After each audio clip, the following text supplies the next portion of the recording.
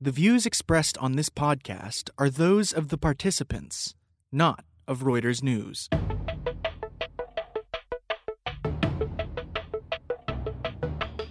President Donald Trump finally rolls out his tax plan. Equifax makes a hapless attempt to oust its CEO, and demolished Puerto Rico prays for relief.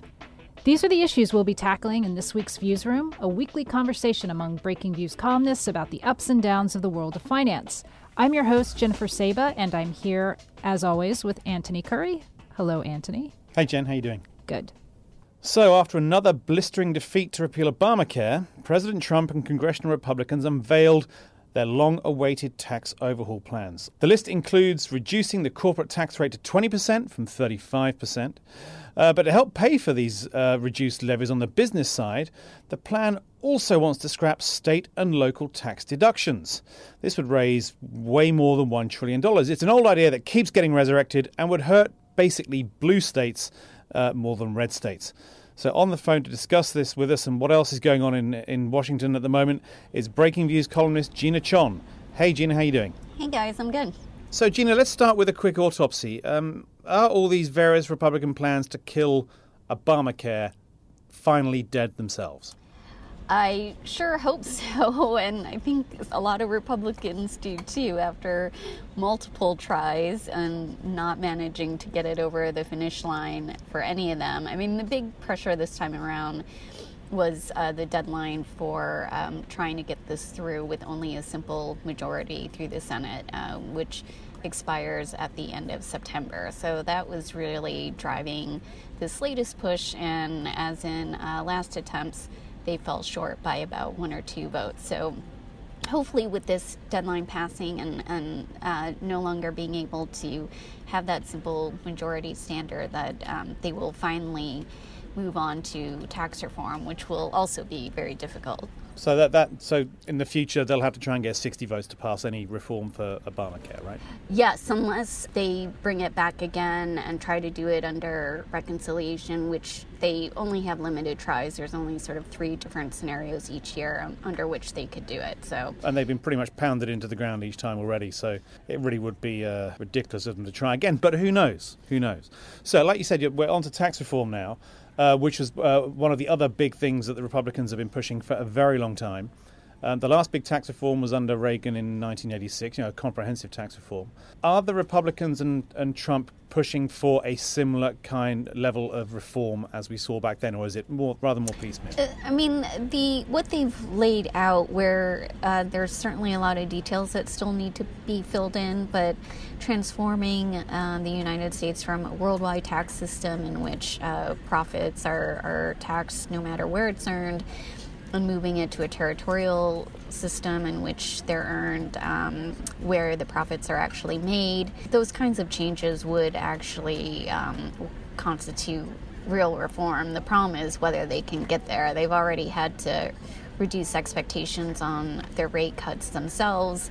They've had to throw in some things that could raise revenue, because estimates show that their plan would raise the deficit by at least $5 trillion over a decade. So there's a lot of hurdles that they still face. So, Gina, one thing that jumped out at me was a 20% corporate tax rate. Is that doable, or is that number just too low? I mean, I've seen certain estimates saying that if maybe 25%, or is there not enough details yet in this plan to kind of give a sense of if this is achievable or not? I mean, even without the details, most Republicans behind closed doors will tell you even 20% will be pretty tough. President Trump has been pushing for 15% and even mentioned it in various comments this week.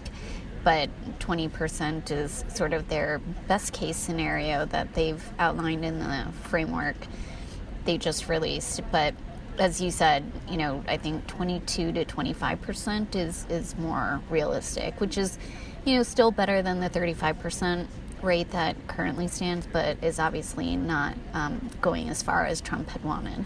Now, as we alluded to in the introduction, this needs to be paid for somehow. So how do they cover this? There was one tax break I think you want to mention, known as SALT, which is all about state and local and federal taxes. So why don't you talk us through what it is and why it's such a hot button issue? Yeah, that's one of the big potential revenue raisers. It would bring in at least $1.3 trillion over a decade if they got rid of these deductions, which basically applied to real estate and personal property taxes, in addition to state income taxes or sales taxes. So you have to choose between one or the other. But basically, you can deduct that from your federal tax filings and lower your tax bill. Now, this happens to benefit mostly the more Democratic-leaning states like New York and California, where they already have high taxes. It also benefits those who itemize their deductions, which really affects the wealthy. So overall, only 30% of Americans itemize, but a much bigger percentage, more than 80% of those who earn at least $100,000 a year take advantage of this SALT provision. So you're saying this hits Democratic states more, but do we know whether it hits Democratic voters more in those states? Because the more wealthy people are, the theory goes, the more they vote Republican. Yeah, so it does depend on the states themselves and drilling down to the individual districts. And that's actually why it's a problem that is broader than just the blue states, because this tax deduction is available to everyone in the country. So you actually see states that also went for Trump in the 2016 presidential election, whether it's Wisconsin or Ohio or Pennsylvania, also take advantage of these deductions and would also be hit if this was eliminated. What about states like Florida and Texas, which don't charge income tax? They must be loving the idea of this, or are they going to get hit some other way? So the people who take advantage of it aren't as a bigger proportion of the population as they are in New York and elsewhere, but they definitely do still take advantage of it because you can choose between state income tax or sales taxes in terms of the deduction. So with Florida, they have a 6% sales tax. So the Tax Policy Center did a study that showed that if you got rid of the SALT provision, average taxes would go up there by about $1,400. So those states would still be affected. And what's the average for the northern states or the more wealthy states? Yeah, so some of them range from $2,000 to much bigger hits like $6,000, $8,000, etc. Again, depending on sort of where you are. I mean, not surprisingly, that the bigger the hits are much more concentrated in the urban areas, whether it's sort of around New York City or the suburbs around it and similar areas elsewhere. So, Gina, they also rolled out a plan for individual tax rates, correct? And they narrowed the brackets down from, 6 to about 3 in terms of the tax rate that may affect people. So what do you make of that? And has that simplified the process, or is it just kind of smoke and mirrors? So, it's 7 brackets to 3. The lowest rate, though, right now is 10%, and under this new tax plan, I would actually bump it slightly up to 12%. It does reduce the highest rate from about 39.6% to 35%. So you are seeing reductions there and the simplification of only going down to 3 brackets. The problem is they didn't detail at what income level those rates would apply, which is obviously a huge factor for people trying to figure out how this would affect them. They say that they're trying to leave these details up to Congress because it's really up to them to write the legislation and fill out these details. And frankly, I think give them some wiggle room, as they know that this will be a pretty tough haul and they want to give themselves as much flexibility. But in terms of then the general public knowing how this would affect them, it's still a little blurry. So, I mean, one of the things also I wanted to ask you about is, right after the fact that they can't repeal Obamacare, it seems like both Republicans and Democrats are eager to overhaul the tax code and get this kind of in order. But what are the possibility, or what is the possibility that any of this can get through? Would this be more rancorous than the healthcare debate? Well, there's different sort of constituencies in this one. The problem is there's lobbyists for pretty much every single provision that you want to touch in this plan. So that's going to be a huge issue that lawmakers will have to deal with. Now, on the Democratic side, they're upset about the cuts for the wealthy and certain business tax cuts that they feel like are better off being sent to give more relief to the middle class. There are also some on the Republican side, especially some fiscal conservatives, who are worried about how much this is going to add to the deficit, and the plan unveiled doesn't actually give details of how it would affect the budget and America's fiscal health. So there's definitely a lot of obstacles in the way. The one thing that's motivating, especially the Republicans, is, as you say, after the several failures to repeal Obamacare, they really do want to win. The question is whether it's in the form that they just unveiled or if it's a much more modest package of just maybe a few tax cuts and then they call it a day, which is what might happen in the end. And what vote is needed in the Senate for this to pass? Is it straight up majority or is it 60 votes as well? Yeah, so they are trying to also do this under reconciliation, which means they have to pass a budget resolution first, and then that would allow them to pass this only with 51 votes, or actually even 50 votes, and then Vice President Pence would be the tiebreaker. So they are trying to lower the bar there, which is, another sign of how difficult this is going to be. Okay, Gina, I'm sure we'll be discussing this and many other DC issues in the future. Thanks once again for coming on. Speak to you soon. Thanks, guys.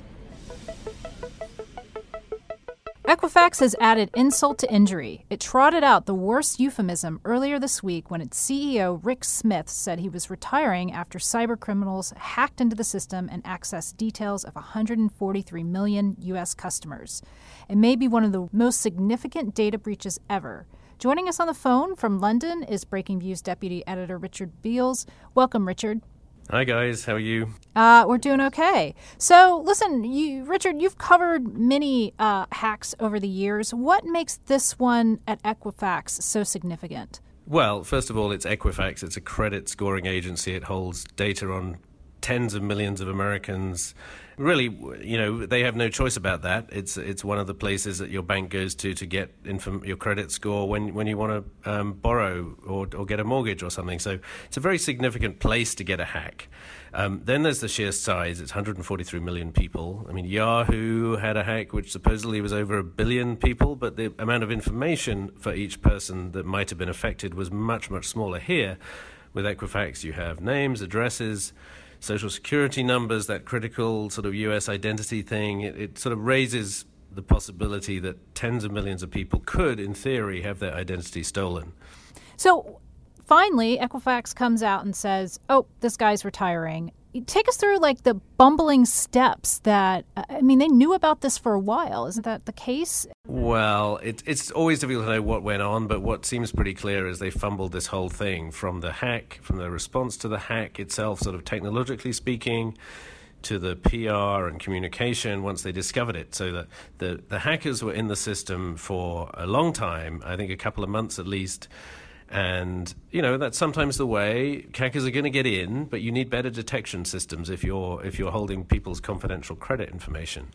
Then they waited 6 weeks to tell the public about it when 143 million people's sensitive information had been compromised. Now, 6 weeks, again, you might wait a few days. That might be completely reasonable, maybe even a week or two, just to try to get the measure of the problem, because it takes a while to figure out sometimes. Right. But 6 weeks, it's crazy. And then there's this catalog of other things. The initial site where you were supposed to be able to check whether your records had been hacked seemed to deliver completely random results, and then they were trying to sell you products too. Wasn't that the other issue, to kind of protect your? They were giving you this product for free, but it was a paid product ultimately, so people worried they might then be charged eventually. And then they had some language on there that said if you sign up for this product, you can't any longer sue us over this matter, which they later had to take out because that was intended for the paid product.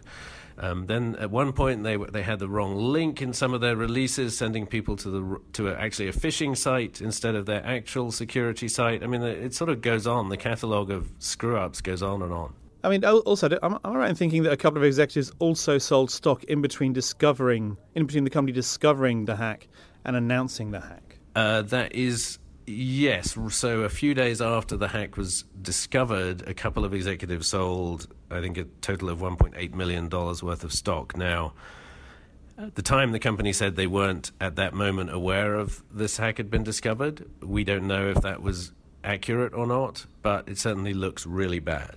So let's turn back to this Rick Smith here. Equifax comes out and says, he's retiring. And by saying that, he doesn't really have a financial impact to his wallet, does he? I mean, this kind of allows him to kind of scurry away.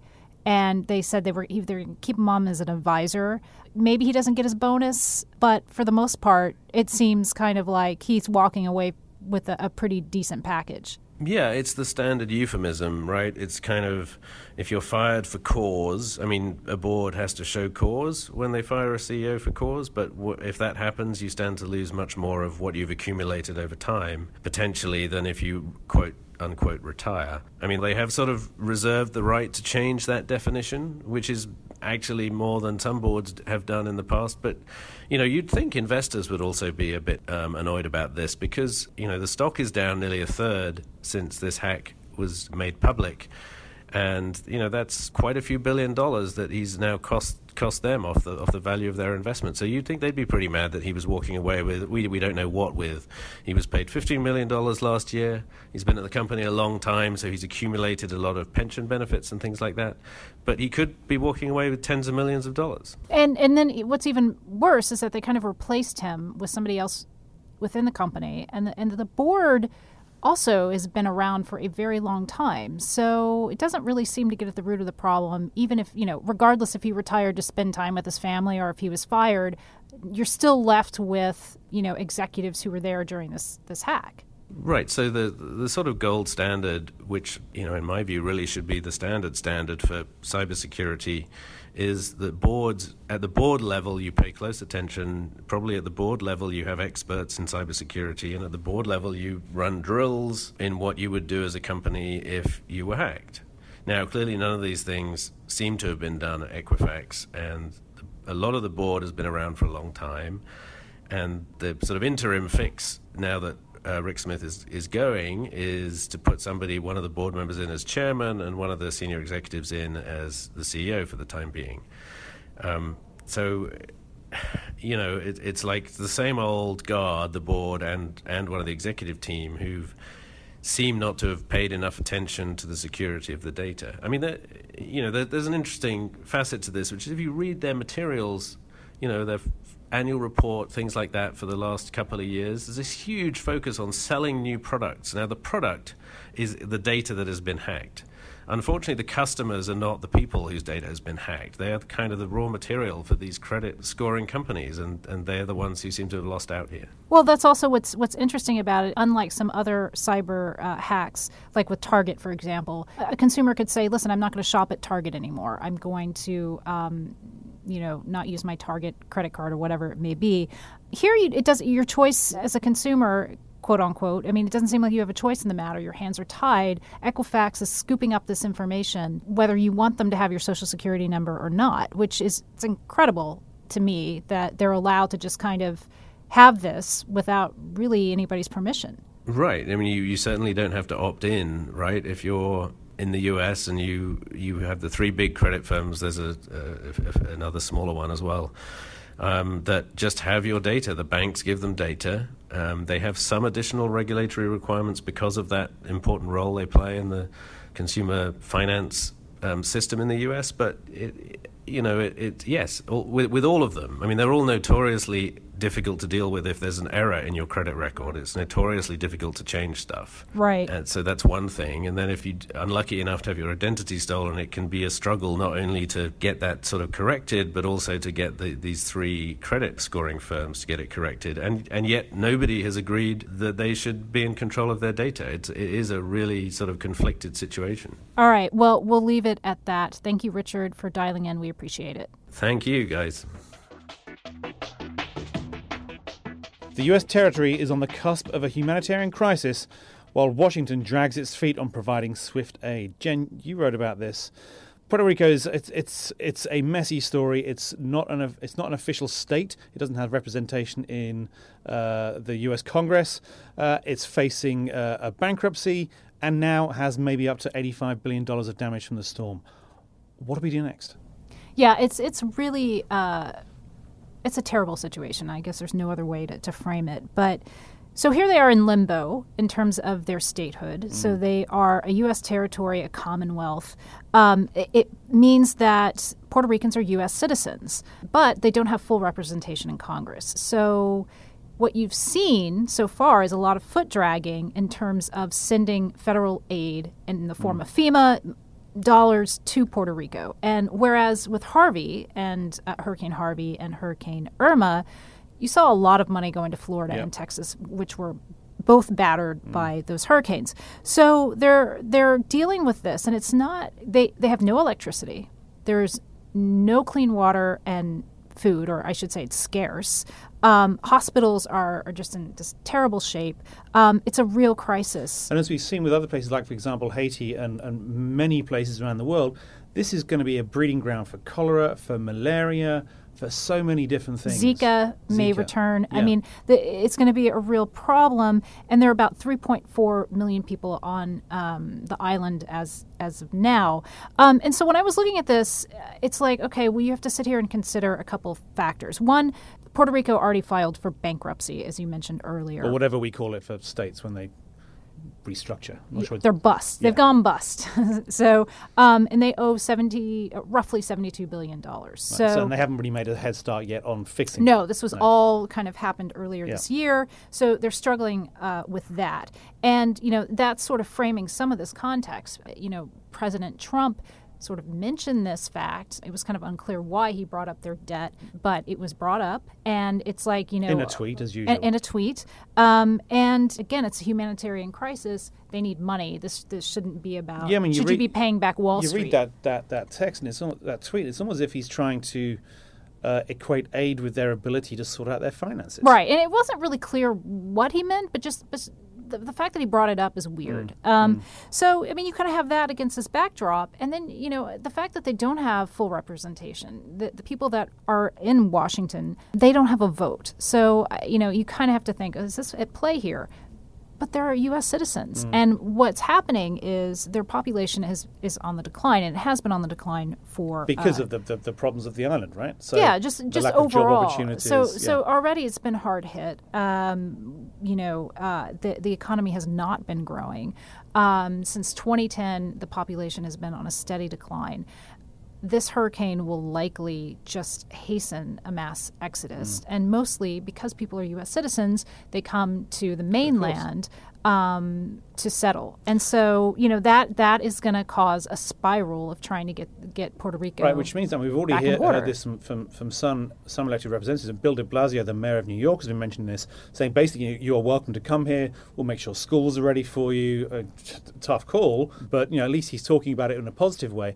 But for the representatives of the state in Washington and elsewhere, where there are plenty of Puerto Ricans already in situ, this has got to be a big issue, right? Because you've got to think, how do we pay for this? Do we get federal aid for this? I mean, we're going to have an influx of thousands, tens of thousands, hundreds of thousands even or more of people who will need jobs, will need somewhere to stay, will need food, will need aid of some description or other, which again brings us back to what you're saying. Yeah, and on the flip side, if more people leave the island, there's going to be fewer people there to fix it. There's the tax base isn't anywhere where it should be. And so paying back that, $70 billion of debt that they're in is going to become more and more difficult on top of all the other issues that they now have. And how do you go about restructuring the island after this? I mean, I think agriculture's been wiped out. I think someone was saying yesterday that it's like almost 80% of crops. Can't even find some of their cows.